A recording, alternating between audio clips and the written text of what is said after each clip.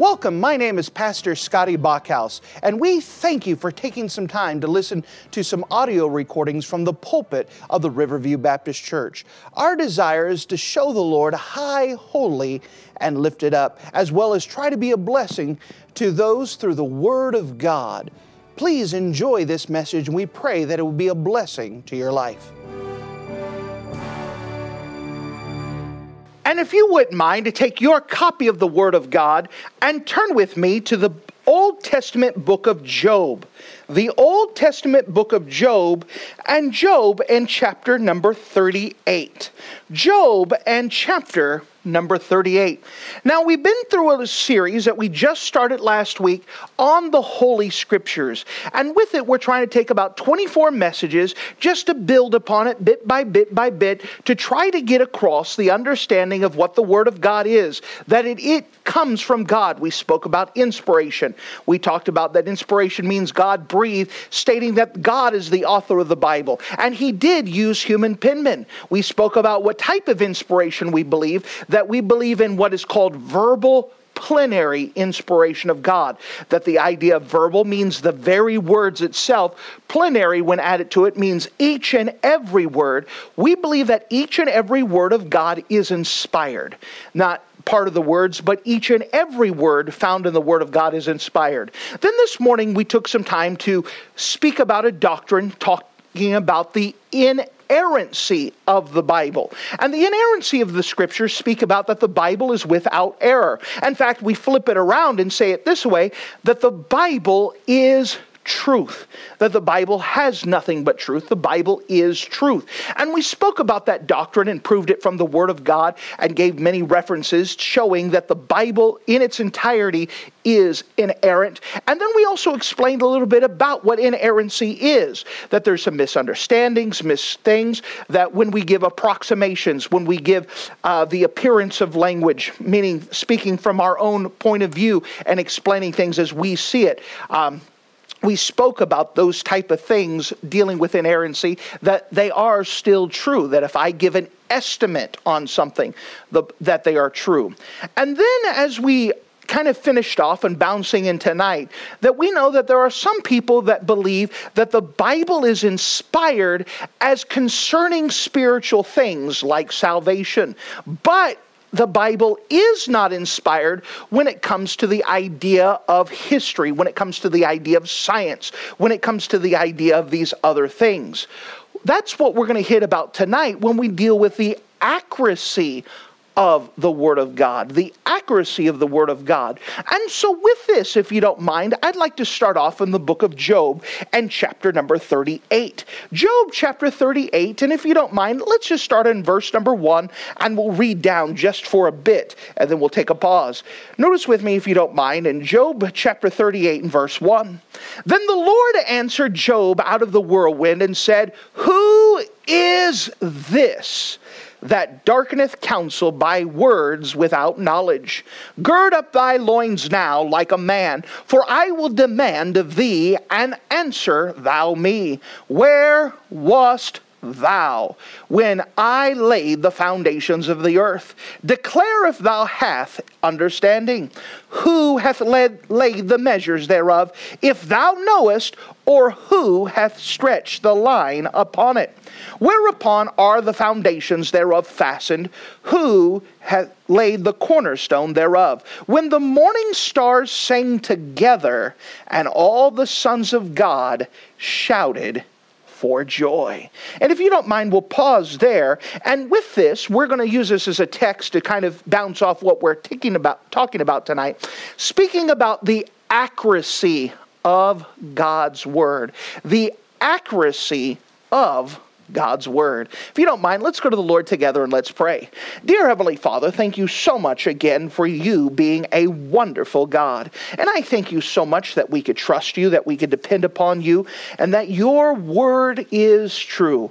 And you know, my desire tonight is just to show from your Word that the Bible is accurate and that the Bible is trustworthy in every subject that it deals with. Lord, I'm asking that you would use this knowledge to help us to trust your word more, depend upon it, and be willing to submit ourselves to your word and your authority. Again, I dare not trust this my own. I dare not trust my own flesh, my own intellect, my own knowledge. That we can only trust you and your word, your spirit. You do your own work, explaining and speaking about your word. And in Jesus' name we pray. Amen. Now, as I stated this morning, we spoke about this morning in length about the inerrancy of the Word of God.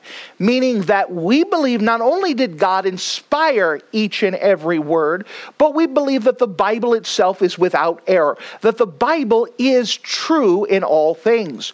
Now, as we had mentioned, there are some people who take a different view. They believe that the Bible is inerrant in subjects that it deals with on spiritual matters such as salvation. However, there are most Christians, and I may say that we're in a minority, most Christians do not believe the Bible is accurate or correct.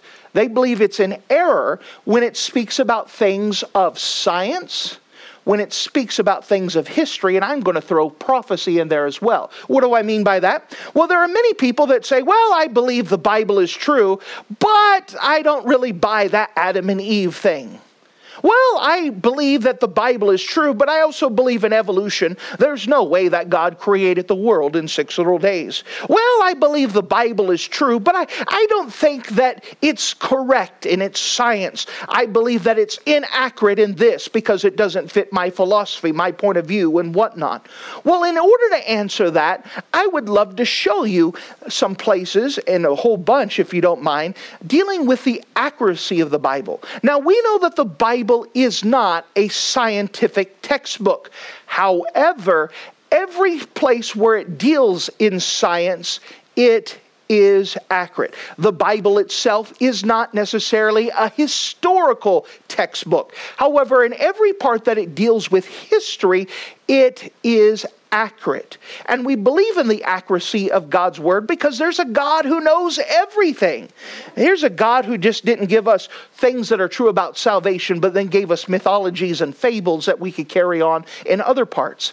Every part of God is inspired of God, written by God, and without error, and accurate in everything it deals with. To start off with, I would like to talk to you about the scientific accuracy of the Bible. Let's start there. The scientific accuracy of the Bible. Now, I gave you a handout. You could go ahead and look at it later, but I'd like to start in the book of Job. And the reason why this is so important is because of the context of this. In the book of Job, we see that there's an amazing thing occurring, that Job is not on trial in this book, God is on trial. That Satan has accused God of not being good and not being worthy of worship. In order to prove his point, that God has agreed to allow Job to serve as testimony. Now, Job has no clue what's going on, but Satan had said, listen, God, you are not worthy of worship, and to prove it, you go ahead and take away the blessings from Job. You go ahead and let him have some bad times, allow him to have some affliction, and watch, he'll curse you as soon as you remove your blessings.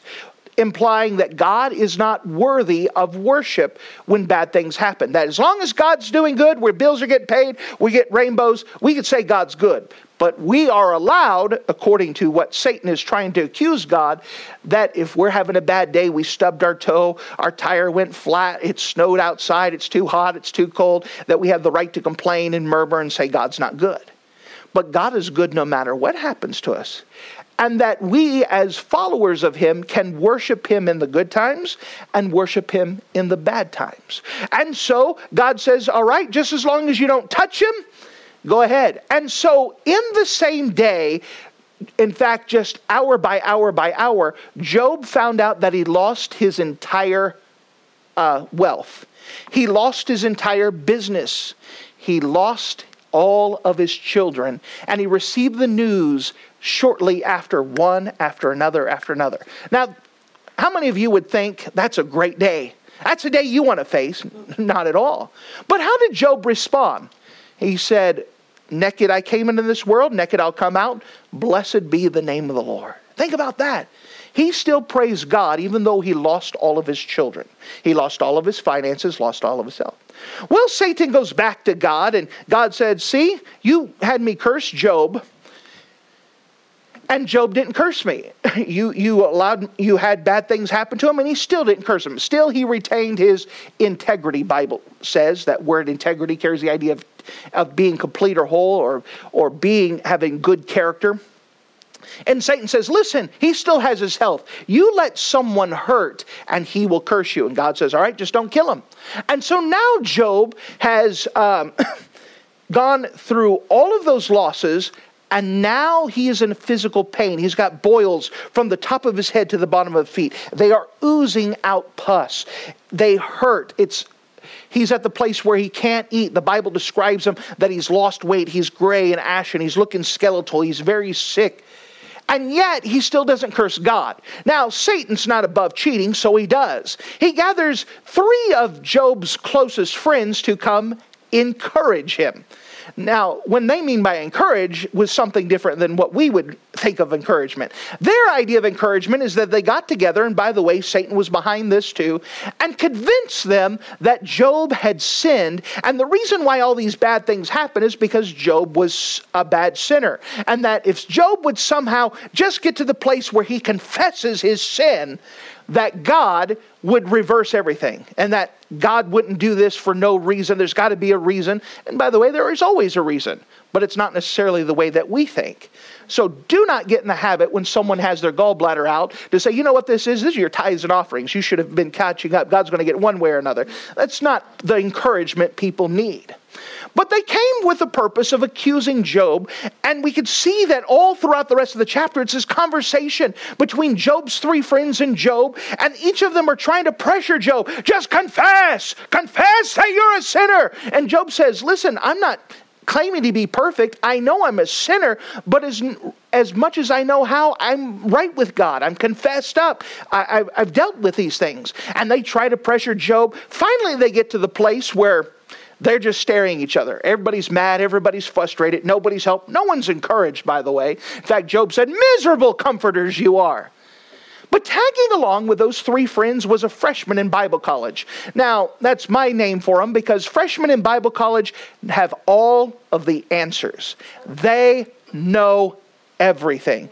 And everyone else is wrong. And let me tell you. And so here is Eliab who watches this and says, I came tagged along expecting to learn something from you. But instead, you're all wrong. And you see his speech, and for 7 chapters he goes on, and you see the word I, me, my. Let me give you knowledge. And he goes on. Finally, God has enough. And in chapter 38, God speaks in. Notice as God now interferes with this encouraging message that Job has received from his friend for the last couple of days and the freshman in Bible college. Chapter 38, verse 1. Then the Lord answered Job out of the whirlwind. So what happened is a big tornado came and the tornado began to speak. If that didn't grab your attention, I don't know what would. And so as this tornado begins to speak, God speaks out of it and says, who is this that darkeneth counsel by words without knowledge? Pause there. It is my personal belief he is speaking to that freshman in Bible college who just spoke out of pride for all of those chapters. Now, verse number 3, he's now addressing Job specifically. Gird up thy loins like a man, for I will demand of thee and answer thou me. God says, listen, Job, pay attention because there is a test after I'm done. Now, if God tells you that there's going to be a test, you better be listening well because there's going to be a test. And notice with me in verse number 4, where wast thou when I laid the foundations of the earth? ? And in here, God begins several chapters of asking Job questions. If I remember correctly, 74 questions God answers Job, or asks Job. And by the way, all of these are answered with God. God is the one who's in control. God is the one who's there. Now, in the midst of this, God begins to give these questions and answering questions that Job could not know of himself, but he could say, God, God. Now, he doesn't answer. He's listening. Chapter after chapter, God's listing these questions. But with these questions, we begin to see the brilliance of God as God begins to give scientific knowledge that they did not know then, in fact, that we are still catching up today.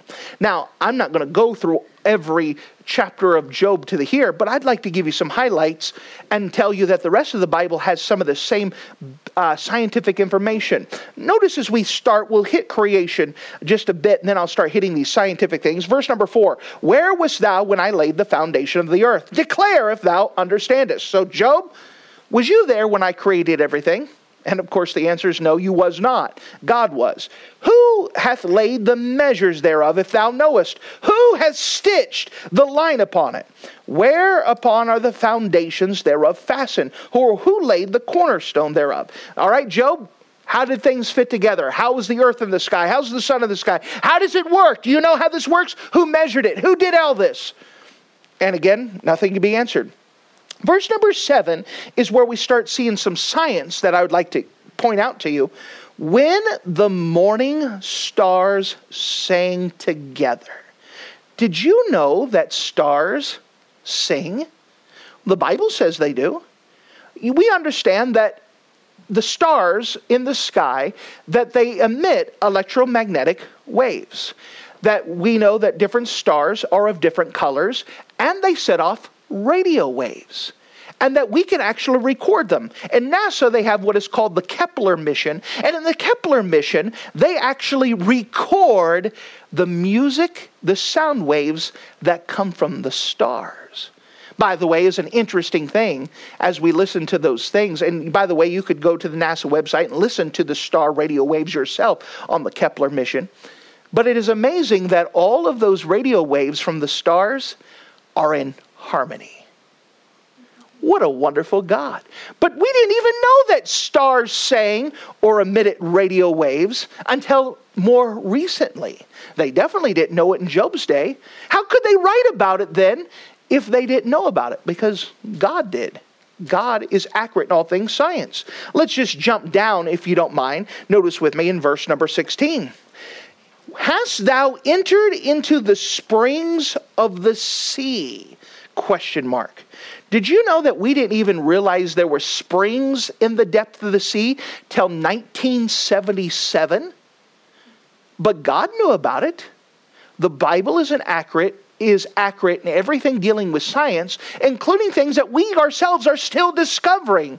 That the Bible's already said these things. Back in Job's day, remember that Job is the oldest book of the Bible. And all the way back then, God is giving scientific knowledge, showing that God knows science. That's pretty intelligent, right? God created everything. He should know how things work. And that he knew that there was springs in the depths of the sea. Notice with me, if you don't mind, verse 19 talks about light dwelleth in particle. You know, we're still understanding that light has mass and that light is a particle. Notice with me in verse 24, still speaking about light. By which way is light parteth, which scattereth the east wind upon the earth? Did you know that light controls the wind? Well, the Bible speaks about that here, that it controls the east wind, that scattereth the east wind of the wind. Here in the book of Job, we're learning scientific knowledge that they did not know back then, but we have discovered that since. And God was accurate in these scientific matters. Notice with me verse number 25, still speaking about light and lightning. Who hath divided the water course for the overflowing waters, or a way that the lightning of thunder? Did you know that lightning and thunder are related? Well, you say, of course. Well, that's because we're taught that. But you know, in the ancient world, they did not know that. In fact, like the ancient Greece say that thunder came because of the gods were bowling or something along those lines. They had different ways of explaining it. But we know that thunder is a result of the superheated lightning that's going at thousands of degrees that superheats the air and sets off a sonic boom. It's a result of the lightning. Here the Bible ties those things together. Notice, if you don't mind, in verse number 35. Canst thou send lightnings? Let's pause. How many people are lucky to be alive because you cannot cast lightnings? It says, can y'all cast lightnings? No. But notice as it goes on, canst thou send lightnings that they may go and say unto thee, here are we. Did you know that you could send messages using electricity? Well, that's something our modern world has, telephones. How does TV work? Electromagnetic waves that are travel through the air that go into, well, it used to be the TV antenna that used to have to go. But we have right now in this room, we have sounds that are going through, and that if you have a radio and tune it in properly, you could actually hear those sounds. We could communicate because of electricity. And again, this is a scientific principle that they didn't know back then, but we do now. Now again, I could go on and on. I've given you a whole handout that gives you a lot more.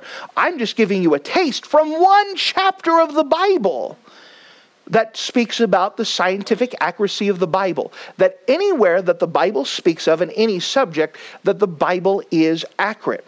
Now, since these people had no official knowledge of these scientific facts until more than 1,000 years after the Bible's written, this is scientific proof that the Bible was inspired of God because He knew these things, that the Bible is accurate in science. Well, let's try history. Not only is the Bible accurate when it deals with scientific things, the Bible is accurate dealing with historical things. Notice with me, if you don't mind, the book of Joshua, chapter 24. Joshua 24.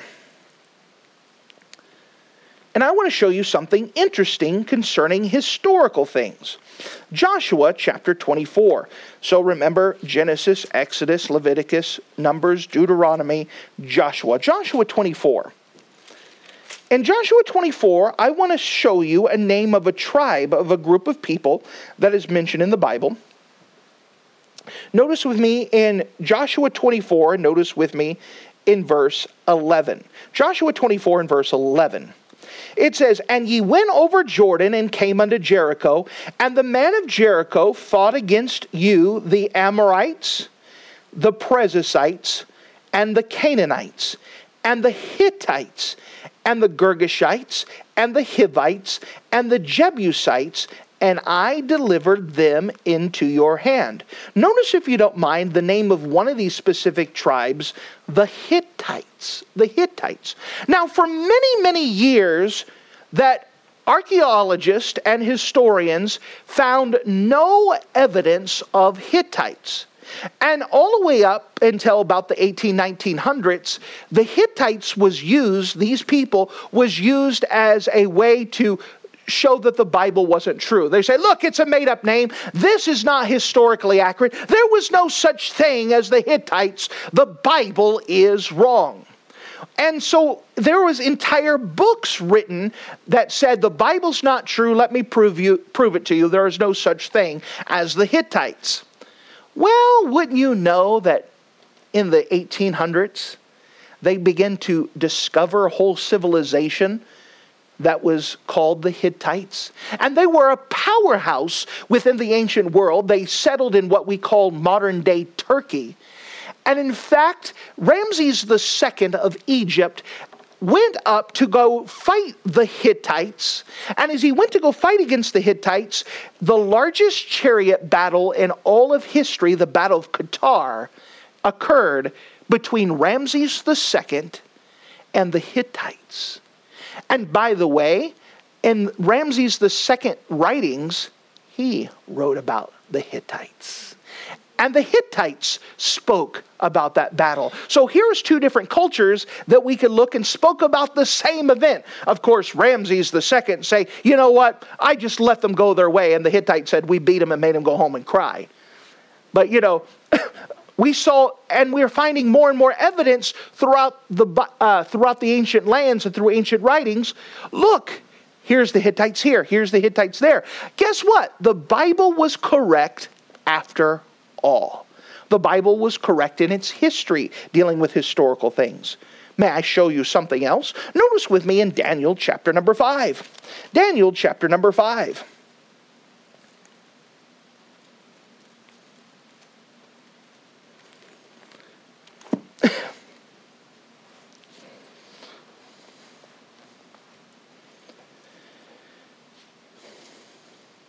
Daniel chapter number 5.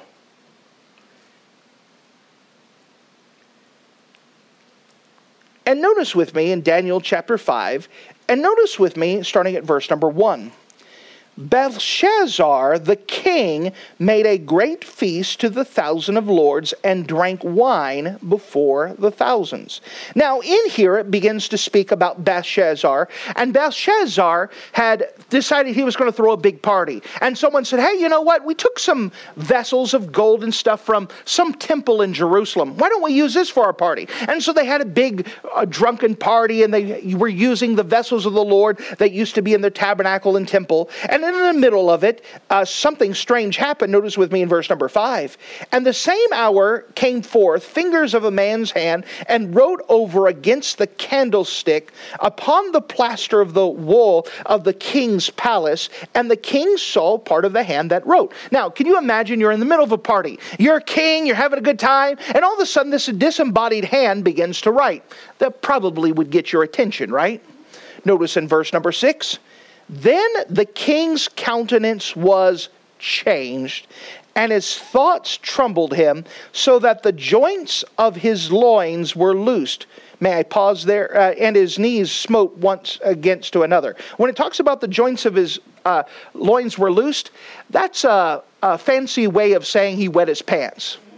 So here he's watching this disembodied hand write something in the wall, and he looks at it, and his knees begin to shake, and he's so scared that he wets his pants in front of everyone. That's pretty embarrassing.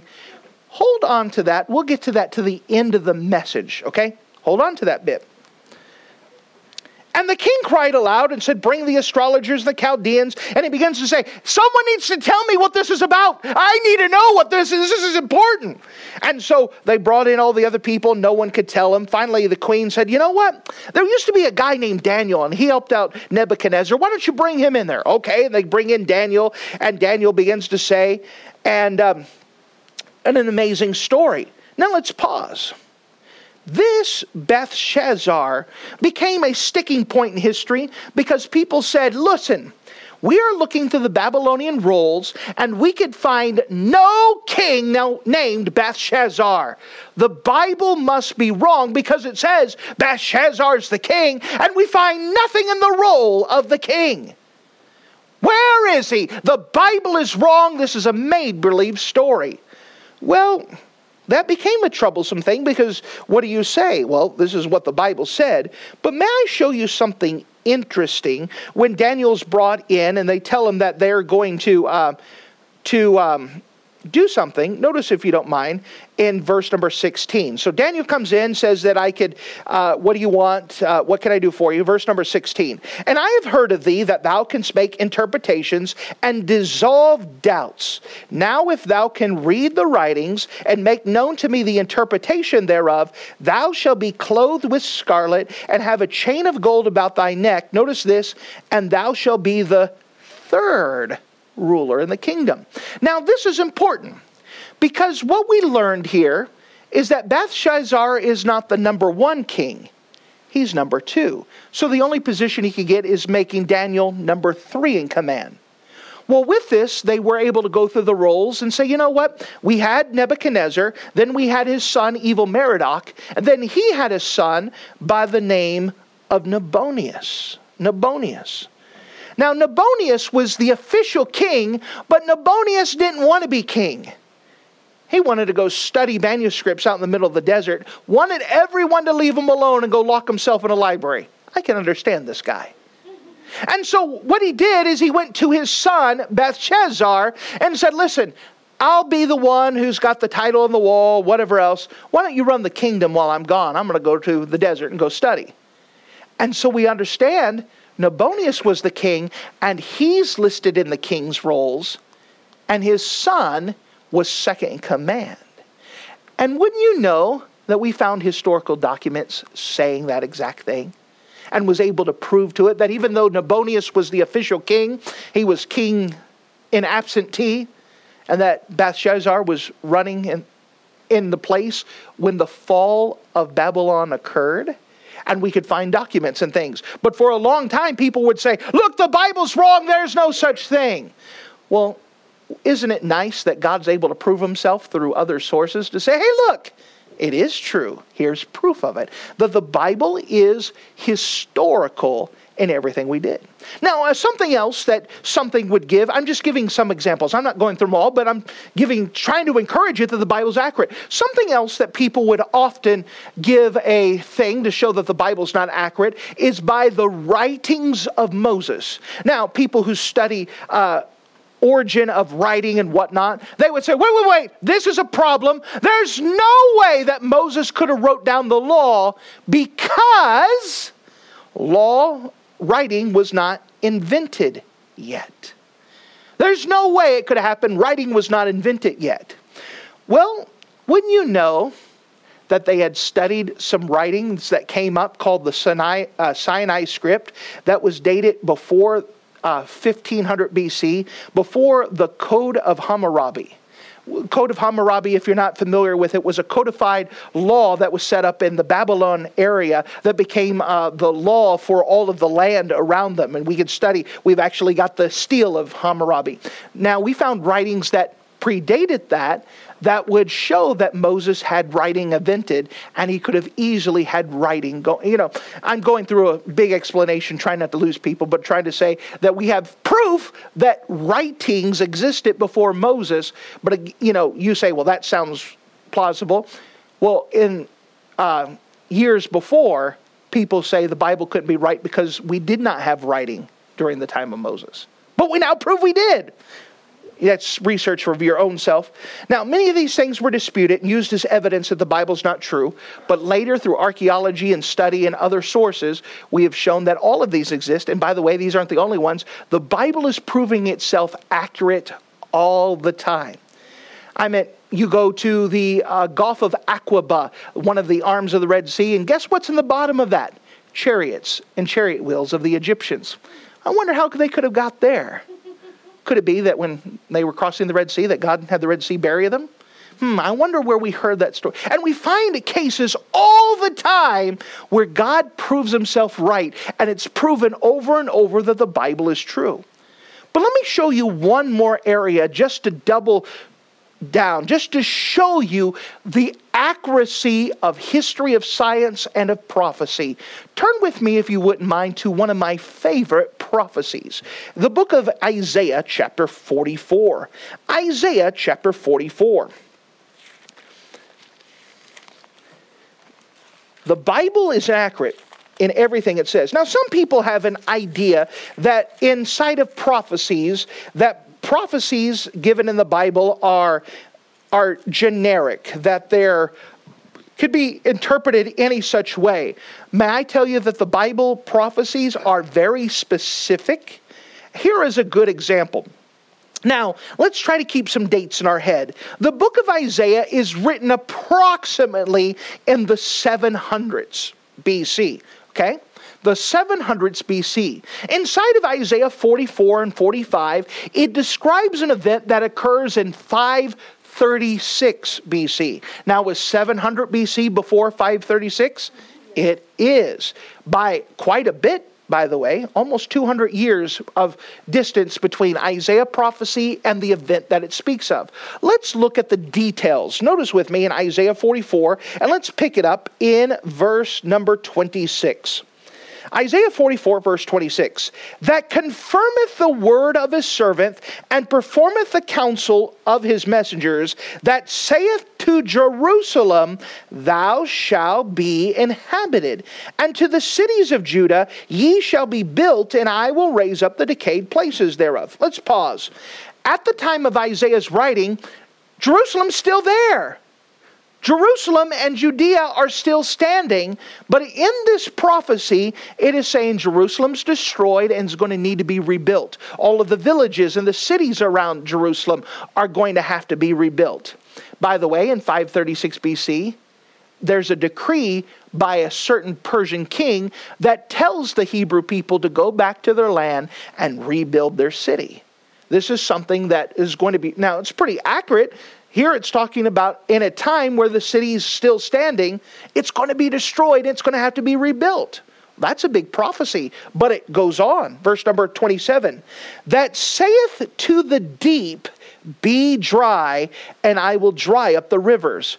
Remember that phrase. We'll get back to it in a second. But here it's giving a prophecy that it's going to dry up the rivers. Verse number 28. That saith of Cyrus. Now this is a big deal. This prophecy is given about 200 years before the event happened. And yet God is mentioning a person by the name of Cyrus by name. Cyrus is one of only 4 people in the Bible that was listed by name before they were ever born. Now, that's pretty accurate to be able to name who that child's, what he's going to be named before he's ever born. That's pretty big. That saith of Cyrus, he is my shepherd, and shall perform all my pleasure, even to the saying of Jerusalem, thou shalt be built, and to the temple, thy foundation shall be laid. Let's pause here. Cyrus the Great became the first emperor of the Persian Empire. And the very first thing he did was give a decree, by the way, it's found in Ezra chapter 1, for the Hebrew people to go back and rebuild their temple, to rebuild Jerusalem, and lay the foundations thereof. You find that historically given in Ezra chapter number 1 in 536 BC. Now, that's pretty accurate. That's not something that can be fit by any which way to say, here is a specific name of a specific person, and this is what he's going to do to go rebuild a city that hasn't been destroyed yet. That's some pretty big prophecies there. What happens if the city doesn't destroyed? Well, the whole prophecy falls apart, doesn't it?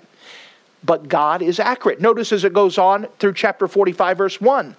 Thus saith the Lord to his anointed, to Cyrus. Once again, God speaks about this person by name again. That speaketh to his anointed, to Cyrus, whose right hand I have holden. Notice this, to subdue nations before him, and I will loose the loins of kings. Does that phrase sound familiar? We'll get back to that in a second. To open before me the 2-leaved gates, and the gate shall not be shut. I will go before thee and make the crooked way straight. I will break the pieces of gates of brass and cut in sunder the bars of iron. And I will give thee the treasures of darkness and the hidden riches of secret places, that thou mayest know that I, the Lord, which call thee by name, am the God of Israel. God says, I'm giving you this specific prophecy so you know without a doubt, I am God. So let's look. Cyrus the Great became the first of the Persian emperors, and he was used to destroy the Babylonian Empire. Now let's give a timeline.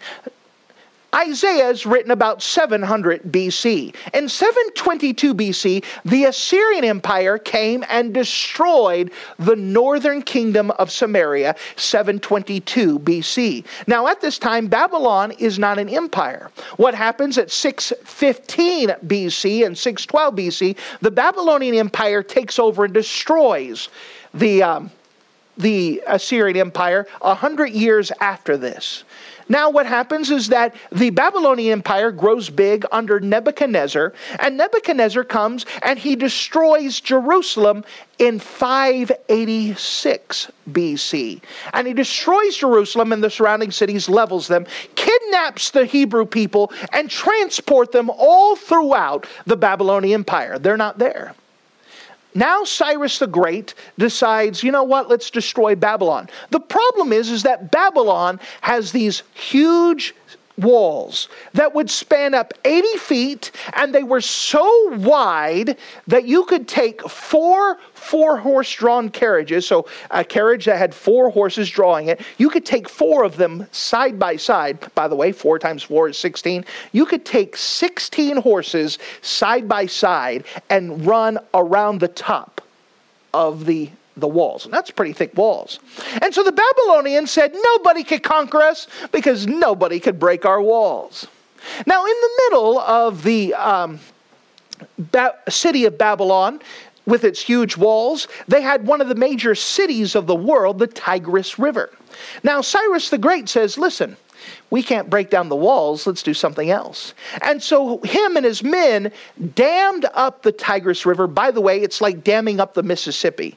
It's a big feat. It's not like a little stream. They dammed up the whole and diverted the city, the river of the city, and dammed it up for the purpose of walking underneath the city in that dry riverbed through the two-leaved gates, chapter 45, verse 1. And that saith to the right hand that I be beholden to subdue nations before him, and I will loose the loins of the kings to open before him the two-leaved gates, and the gates shall not be shut. Now when the Babylonian guards who were standing at the other side of the dry riverbed on the inside of the walls, when they saw the river dry up, they go, you know what, this isn't good. And we really don't like this Belshazzar guy. And so they opened up the gates and allowed Cyrus and his army to climb underneath and to go into the city without conquering the walls. Now, at the same time that Cyrus is damming up the river and getting ready to go through, Daniel chapter 5 is happening where Belshazzar is having a big party.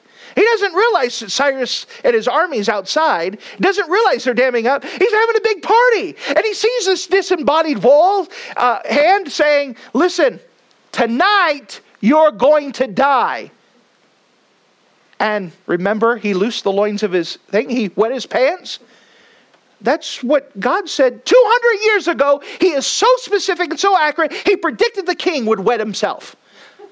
That is pretty accurate. That's pretty amazing. And so Cyrus and his army walked into the city of Babylon and took it without pretty much firing a shot, because Belshazzar is drunk and going blah, blah, blah, blah. And Cyrus just goes and takes it all. That's pretty amazing. And God spoke about it 200 years before it happened. Now, why am I telling you this? Well, first of all, I love this story. It's pretty amazing. But what we're trying to show is the accuracy of God's word. That when it speaks about scientific things, the Bible is accurate. Even on creation, the great flood, Jonah and the whale, all of that. The Bible, when it deals with historical things, has proven accurate time and time and time again. And when it deals with prophetic things, the Bible is accurate. So why make a big deal out of this? Well, remember, as we spoke about the inerrancy of God's word this morning, we understand that if the Bible is accurate and there are no mistakes, that this being God's word carries with it his authority.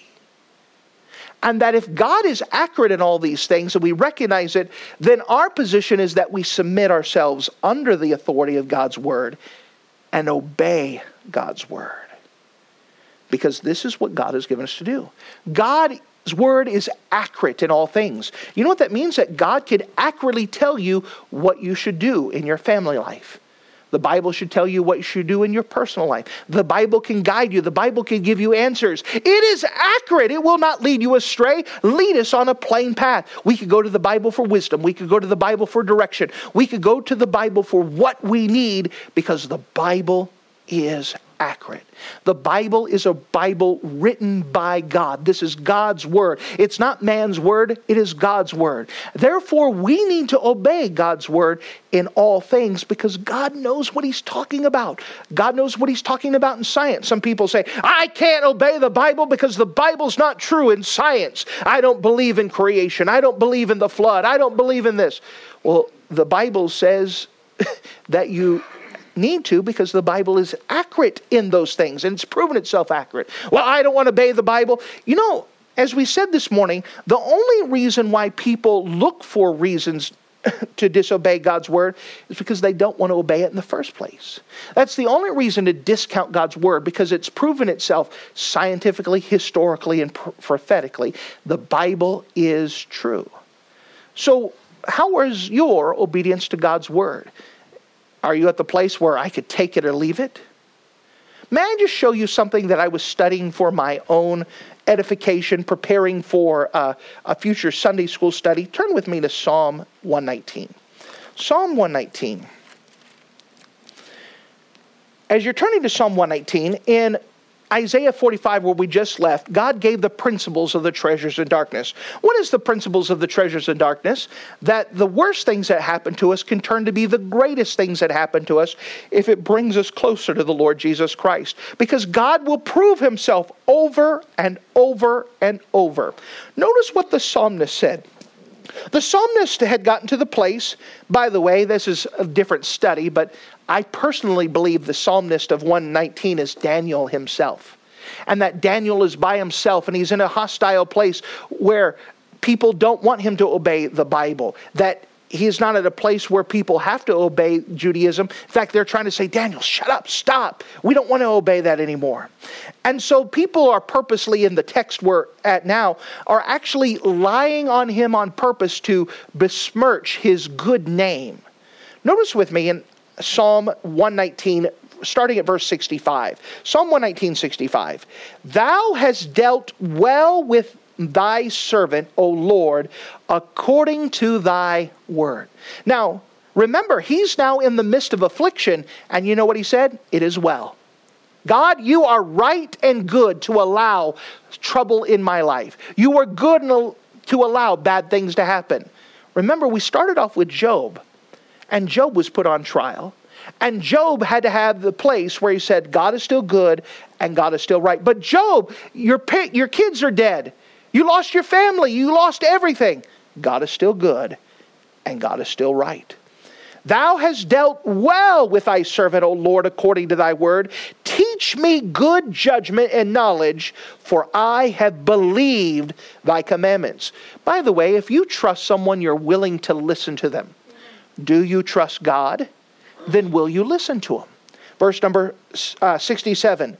Before I was afflicted, I went astray, but now I have kept thy word. Treasures in darkness. He was going the wrong path. God afflicted him, got his attention, and now he's serving God. God is good and God is right. He was good to allow that affliction. Verse 68. Thou art good. Here we just said that. God is good and dost good. So not only are you good, the things that you do are good. You are always good and you are always right.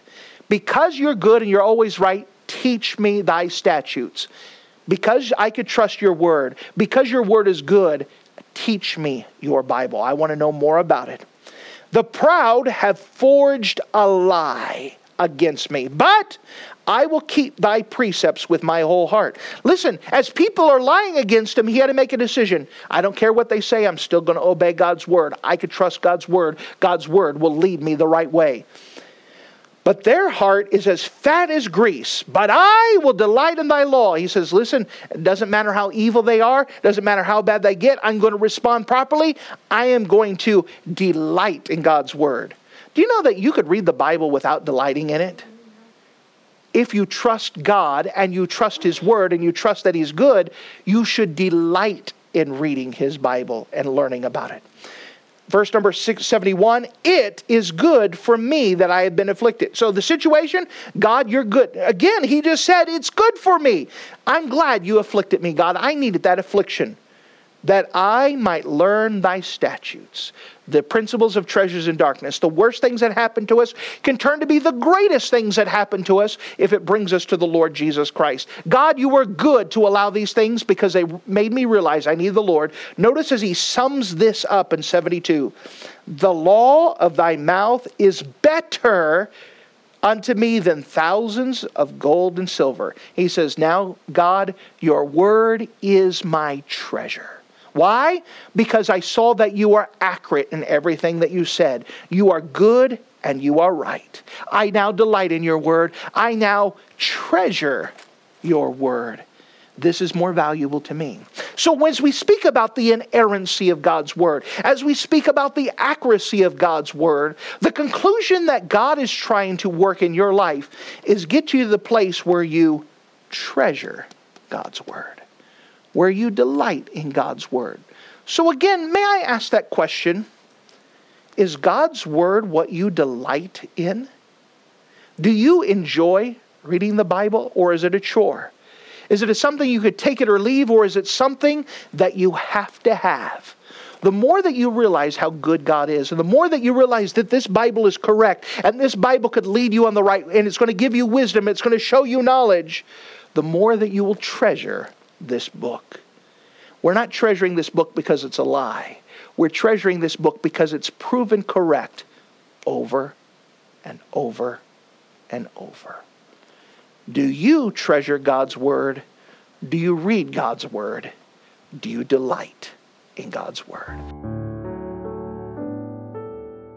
Thank you for listening to this audio message. This is Pastor Scotty Bachhaus, and I encourage you to take this information that you just received and make a specific decision to follow after the Lord. If you don't know Jesus Christ as your Savior, let me beg you to take the time to receive Jesus Christ for the forgiveness of your sins. If you are saved, I encourage you to make a decision in your life to help you get closer with the Lord. If there's anything specific we can do to be a blessing or to pray for you, we encourage you. Look us up on the internet at riverviewbc.com. Once again, that's riverviewbc.com. Or if you would prefer to call us, you could give us a call at area code 920-530-6308. Once again, that number is 920-530-6308.